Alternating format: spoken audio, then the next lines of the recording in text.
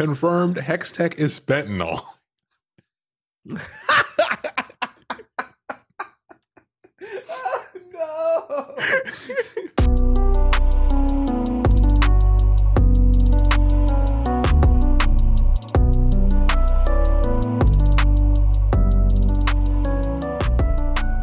Welcome to Casuals of Runeterra.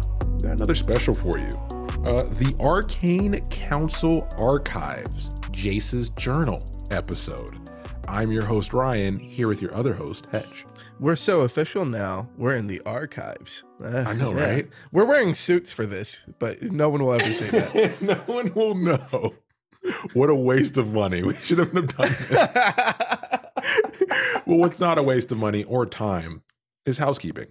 You can listen to us everywhere, anywhere, and visit us at podcast.core to find out where that is. All our info is there. You can follow us on any platform you prefer. We appreciate it. And if you need to contact us, you can email us at podcastcore@gmail.com. Please leave a like, follow, and a short review/comment wherever you decide to listen. But the best way is to tell a friend to value the notes by listening to the Casuals of Runeterra podcast. Oh, I like that. That was clean. So this is a different episode, different type. We're going to hop right into it. So what are the Arcane Council Archives? So during the Arcane event, which was great over a couple weeks, Riot has in the League of Legends client a section called the Council Archives. And this has broken up into 4 parts. And these 4 parts kind of focus on different aspects of the show, but also different characters involved with them. So this is broken up into Jace, Vi, Caitlyn, and Jinx in that order of release. And every week they would open up a new vault for you to go into. And the way it's set up is kind of like an adventure style game, kind of a point and click, give you some things to click on, and it gives you more information about the background of both the story of Arcane, what's happening, and more details in general. So we're going to hop into Jace's journal first. One additional thing. So we talked about this in our Jace episode, which is episode 61. Check it out if you haven't. And in our Arcane content is that a lot of this, if you've watched Arcane already, this is going to feed more details into you. Some of this you may already know. If you haven't watched it yet, there may be some spoilers here. So kind of, tread lightly. We recommend you listen to all of our content related to Piltover. It'll help you out and watch the show. The show's great. But some of this could be retcon in the future. Who knows? We got season 2 finally announced, which is cool. Yeah, and the big thing is just watch the show. It's really good. It's so good. And as enjoyable as this content is, it will not behoove you to watch the show before taking it in. So it is a lot of fun, and we've talked about it before, just like privately, but a lot of people are kind of adverse to reading. So watch the show and then hit play back on this, and we'll catch you up to speed. We got you. Yeah, listen. We know a lot of people out there don't want to play League of Legends. We get it. It's toxic.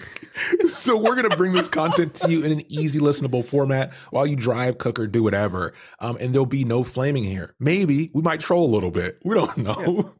Yeah, I might run it down mid. You can't stop me.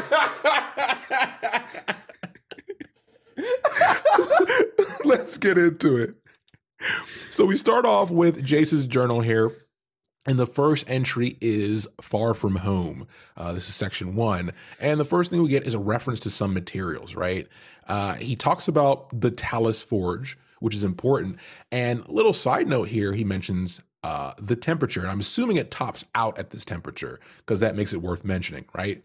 Which is 1250 degrees. So I'm assuming Celsius. It's not mentioned, but Celsius makes the most sense when you look at like what type of metals in the real world. So we dug into it and like, okay, well, what type of metals could be melted in this forge? So as we know it, like gold, aluminum, iron, copper, silver, those kind of nail. There's some other ones as well that could be melted. But what can't be melted, and I find interesting based on their world, is that steel can't be melted, cobalt, titanium, and tungsten, which when you're dealing with Hextech weapons, you would assume would involve some of these things. Yeah. These are the things that were are most sci-fi in our real world, right? Yeah. Like, especially metals like tungsten, the innovations that have been made in the real world since man has been able to manufacture tungsten is very ridiculous. And it's like, so why wouldn't you use that as a foundation for your sci-fi world? And then it's like, okay, so what's after that then? Because my brain can no longer follow this. So hopefully this is in the top. Like I said, that was an assumption. So we'll see if this is like maybe the average that he's used to, because he references it only because next he references the Shuriman Desert. He mentions that the Shuriman Desert being hotter than the Talus Forge when he's working there, right? So that's probably a play on that. Another thing that's mentioned here is that the Hextech crystals that are found were in the Shuriman Desert. So once again, we mentioned in our Arcane episode, we mentioned it before that in some of our Shurima episodes. They've mentioned it in Arcane, sort of. We've mentioned it in our Jace episode, and here's another confirmation. We do think at some point they're going to show these came from Shurima.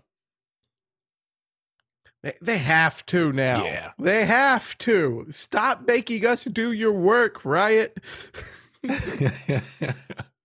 But he also mentions not expecting to be this far away from home again in these notes as he talks about the Shuriman Desert, which kind of reinforces our theory that in the show, once again, spoilers, this is very early, Jace's flashback to when his mother kind of passes out and they're in this frostbitten territory, that is the Freljord.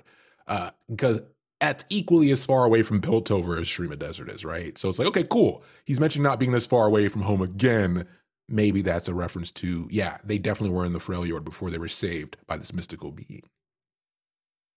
Yeah, and we know that he is back out this far away from home because whatever research that he's done as far as trying to find power sources for all of his inventions, they've led him to here. So even though at this point he hasn't found anything yet, the source of this mythical power is going to be in Shurima.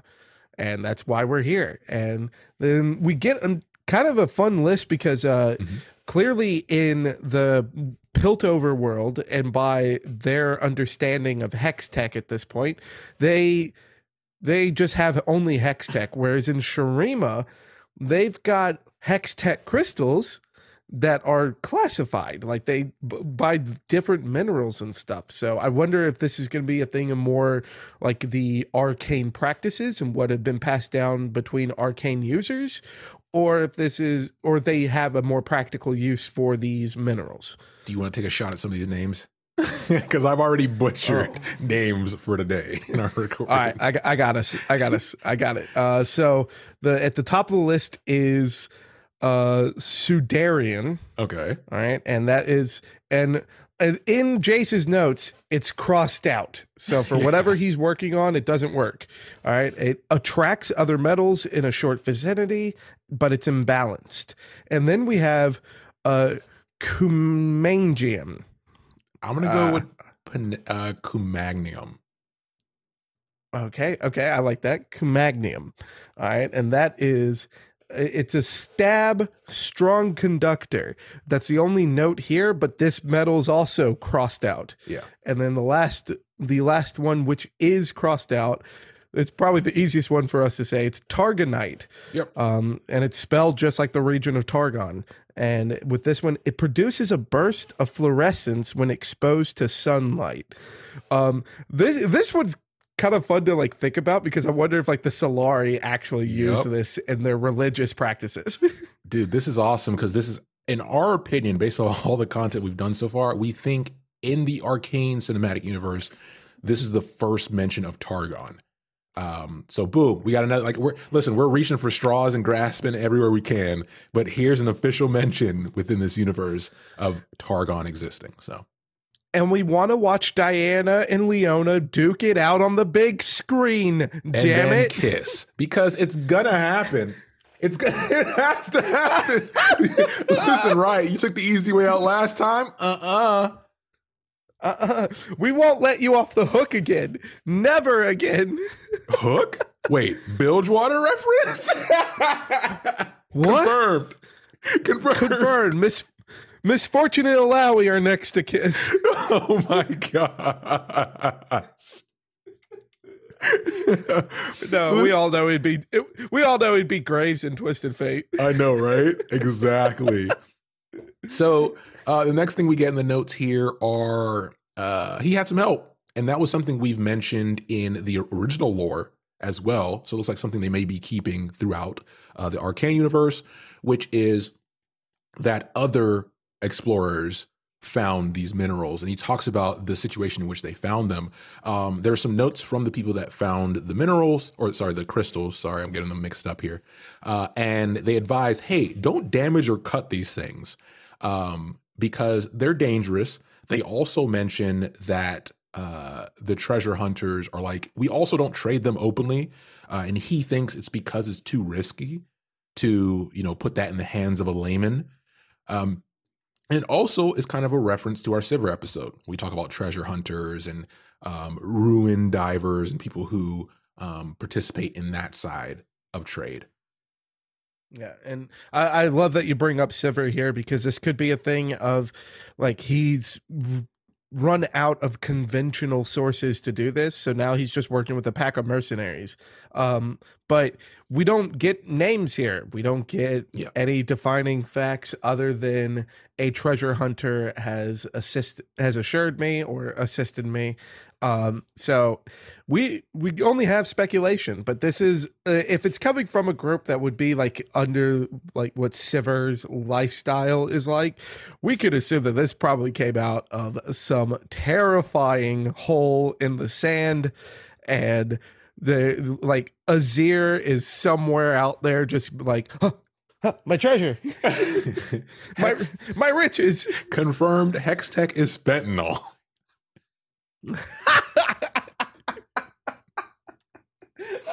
No, you monster. So the next note we have here is on this page is Hextech crystals. He has some properties mentioned, which they possess buoyancy and air, which is flight. That's great for a lot of purposes. And then it's incredibly internally dense, but fragile on the outer layer. Yeah. As far as like the fragility and the unstable nature of this stuff, I think Arcane does a better job of explaining what that looks like than what we'll ever do. Yes. It involves a lot of explosions, and it involves a lot of the only thing surviving is the Hextech cores. So check out the show if you want to see what this fragility looks like. So this takes us to section 2 of his journal, where, speaking of explosions, we talked about his one source being the treasure hunters, the other source being actual excavators. And there's a statement here from an explosion that happened at the dig site. The statement says that once struck, the crystal created this blue light, this suspension field type thing, and then it exploded, right? And then there's also references here to the explorers being related to the Caramans clan, which is Caitlyn's parents and his sponsors. So that's another what is it called? Retcon. It's another retcon from his original lore, as we spoke about. Yeah, because it is not from the Geopra, and since it's not from the Geopra, it's coming from the Kiramans, and this is the first time, as far as in something written, that we have the distinction between his patronage family. Yep. And an interesting which is fine. thing. It's not a big plot point. It's not a big plot point, but like the interesting thing that we've got here is that what is a little bit counterintuitive, or I wouldn't say counterintuitive, it's different from the show though, is that in the show, the Kiramans had no idea what Jace was working on. Yeah. But as far as with this whole trip to Shurima was funded by the Kiramans. Yep. If you're throwing money at something, you're going to know some details. So then it's like kind of leaves some questions of whether Jace was lying about it, or whether they just only got like these invoices that were just like, okay, here I am. And they're just like, we trust the kid. You gotta leave enough room for deniability, right? Yeah, plausible deniability. Yeah, exactly. So Jace kind of mentions that not only do the Caramans in his mind depend on this breakthrough, maybe this is like to put them on the map, they need this, but also himself. He also wants to make his mom proud, right? Because one thing he mentions here, and we do see this in the show, is that she plays down that experience they had in the Freljord. And he thinks she does believe in magic as well. But since, she was with him, she probably is feigning ignorance to avoid feeding into his obsession, because he does know he's obsessed with this, which is something a mother would do to try to protect her child from himself, right? Yeah, and I mean, it could also just be a thing of the like using common sense. Like there has to be a rational explanation for what happened to us. I was passed out. Like the elements were so heavy that I don't have a clear thought of what happened there. And there's no way my son was unscathed by that. He was a little boy. Yeah. So it could be either or. The show kind of gives us a vibe that it's like the mom is protecting Jace. Yeah. But, that's the point of good storytelling, is that you can make sense of all of these little different arguments. Yep. And then he immediately after that puts the note, the power of the arcane. It's magic, baby. I know it. I know it is. I know it to be true. So we have some additional notes now on the crystal here on this page of the journal. He mentions the crystals are bound with a soul user. And he says, this is kind of interesting as we see more character arcs from Victor, Jace, and Echo in the future, because all three of these individuals work with Hextech a lot, and the crystals a lot, but in different ways. So he mentions, can this device be created to fake this connection? Like, can you get this behavior from something artificial, right? Rather than these crystals. And then what dictates a bond, right? What dictates a user being the sole user? And can that be manipulated? So good scientific questioning here. Yeah. And I mean, this is this part of the notes is really fun because it is written out more like how you would be writing down your notes from experimentation, because Jace is going through different experiments at this point. Now that he's done enough to know how he can mess with this material without blowing up every time. Yeah. He's now testing all of these different things, and we're getting to kind of see his progress. Progress. He said it. Okay. The word of the day. The word of the day. I love, as far as like while he's repeating all these different tests and everything, that then it's like one of the entries is that would this work if I had an object to house the power? Some type of staff, crossed out, 2 on the nose. 2 on the nose. Yeah, it's questions leading him to more questions. Does the power react with the crystal externally or internally? Because as mentioned above, the composition of the crystal is different from the inside. It's more dense. Outside is more fragile. Does that play into it, right? He talks about wind and water turbines, and can you run lightning through it? Because running a current through something is very important, as we know in the real world. This kind of leads us to his theories here about what he's come to the conclusion after the rest of these notes, where he says, the arcane is an ever-present field around us, but it's invisible. So it's not something that's created. It's something that's being interacted with. And then he mentions in particular, this source of energy can merge it into our reality. Maybe, right? Is that a fourth dimension reference? Well, when he's able to make these discoveries, what's not written here is that a very small figure comes into the room wearing a large robe, and they remove the cowl of the robe to reveal that it's Heimerdinger. And then Heimerdinger says to him, "The arcane you must use, Jace." Oh, no. That's a callback. And now we're just in Star Wars. I think I wonder if we reference it enough in our episodes.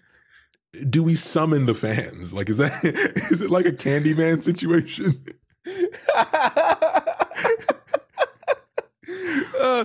We got to record it, like looking in the mirror now. I'm just going to look at only like my camera. And just, Heimer is Yoda. Heimer is Yoda. Heimer is Yoda. No. So this takes us to the final section of the journal, where he talks about the runes. I listen, I'm going to mess that up a bunch. I'm sorry. I'm Canadian.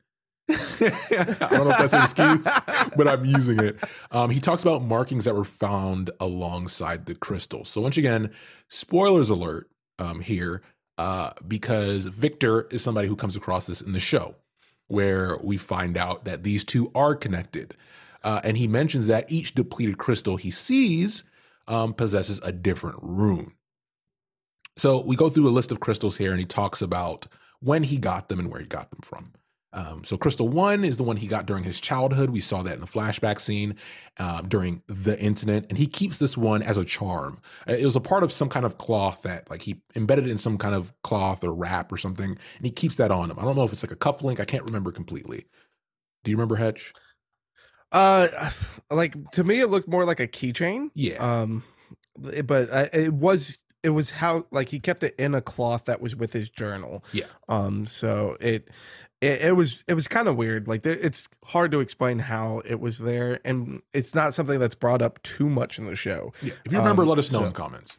Yeah. Hit us up with that. Save us from ourselves. But the second crystal is one that he bought from a seller in Bilgewater, which is the first reference that we mentioned above, right? When he talked about buying it from these treasure hunters, where we know from Bilgewater, if you listen to our Bilgewater episodes, that's where the treasure hunters hang out. That's where the business is at. Yeah. I mean, it's the biggest port into the mainland. Yep. And also, not much regulation. There are no enforcers in Bilgewater. And the third crystal he bought at a Zonite pawn shop, which is the closest you're going to get to Bilgewater in Piltover. And that's a good mention because we think, or at least I do, Benzo's shop, maybe?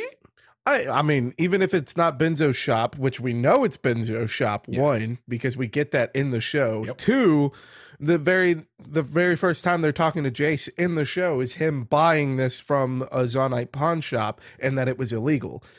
So it's Benzo's shop. Like, this is we're at the point too where, like, outside of this journal entry, like, the next 2 journal entries are from basically directly from the show. Yep. Like, it's goes parallel with the show. You can pick up what time in the show it was at. This is the end of where we're kind of before what's happening in the show. So it's Benzo's shop, 100%. Add us if you don't believe us. We'll argue it until we get bored of it. Yep. And then we get to the little bit left here where Jace talks about it. He's unable to decipher the runes. See, I did it. The runes himself. And there must be a key to unlocking the crystal's power. We know from the show that Victor's the one that helps him figure this out. And as Victor, once again, spoilers, starts to graft on himself, these runes become part of it as well.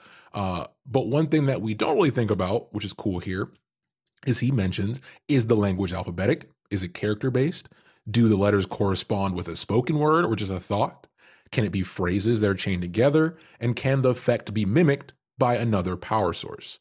So those are some cool questions that I never thought about once we had the reveal that the crystals are associated with actual words and language. Yeah, and it's a very astute observation too, because, like, in a scientific world and environment, you're going to be looking at these things that do things that shouldn't be possible, and they've got all these symbols on it and stuff, and it's like that's probably like some religious fanatic thing, and Jace is looking at it and taking it very seriously. Yeah. So it just shows how open-minded Jace is to his own research. Like, he is not locked in the beliefs of Piltover, but he's using the understandings he has, thanks to Piltover, to look beyond, which is really cool. And it's not until after all of these notes that we get at the very end, is it dangerous? And it's like, Jace, are you idiot? For real, dude? For real? Classic scientist. You even have a mention of a miner that gave you a firsthand account of what one of these explosions looked like, who A, didn't want to be named, and then B, was like, yeah, I only got caught a glimpse of a blue light before the waves, the shock waves hit me and knocked me the hell out. And yeah, but now you're going to go, oh, is this dangerous? Yeah, confirmed. Jace thinks fentanyl's not dangerous. Oh But God. that brings us to an end here. So the plan is, this is a cool little, as we said, addition that Riot decided to do alongside the show, which had plenty of information in it. And we've been swarming you all with information from Arcane, from Piltover for a while now. So there's going to be more. The next plan is to do the Warden's write-ups, which will follow Vi, and then we'll follow that with the Grand Conspiracy, which was Caitlyn on her journey to kind of track things down. And then we'll finish up with the Adventures of Jinx, which we'll get into some stuff from her perspective. And if this is something that you enjoyed, first and foremost, let us know. Yeah. That's at podcastcore@gmail.com, because it would be nice to know that other people are enjoying it as much as we are. Yeah. But if you did enjoy this, there's a ton of content here, which you can find in the League of Legends client, as well as through like some of like the wikis and stuff that we didn't even touch on in this episode. Like there's other things that like some of the items on the desk and stuff that kind of give, fun little excerpts and details. There's a ton of content that's here, and just off of us scratching the surface, we've been able to put a whole episode together. So if you enjoyed it, check out the archive, go read through it. There's a lot of fun stuff there. Yeah, let us know. And if you want to see it yourself, because that might not be in the client forever, I did find out that there are some YouTube videos of people who go through it for you. Like they'll click on the items and they'll let it sit for a bit so you can read and see. So there's no time limit on this. If you listen to this and want to go see it yourself, it's really cool how it's laid out. It's really thoughtfully thematic as well. So yeah, we'll be back soon with the rest of the series. But as for now, thanks for listening. We'll be back soon with the next episode. Take care, everybody.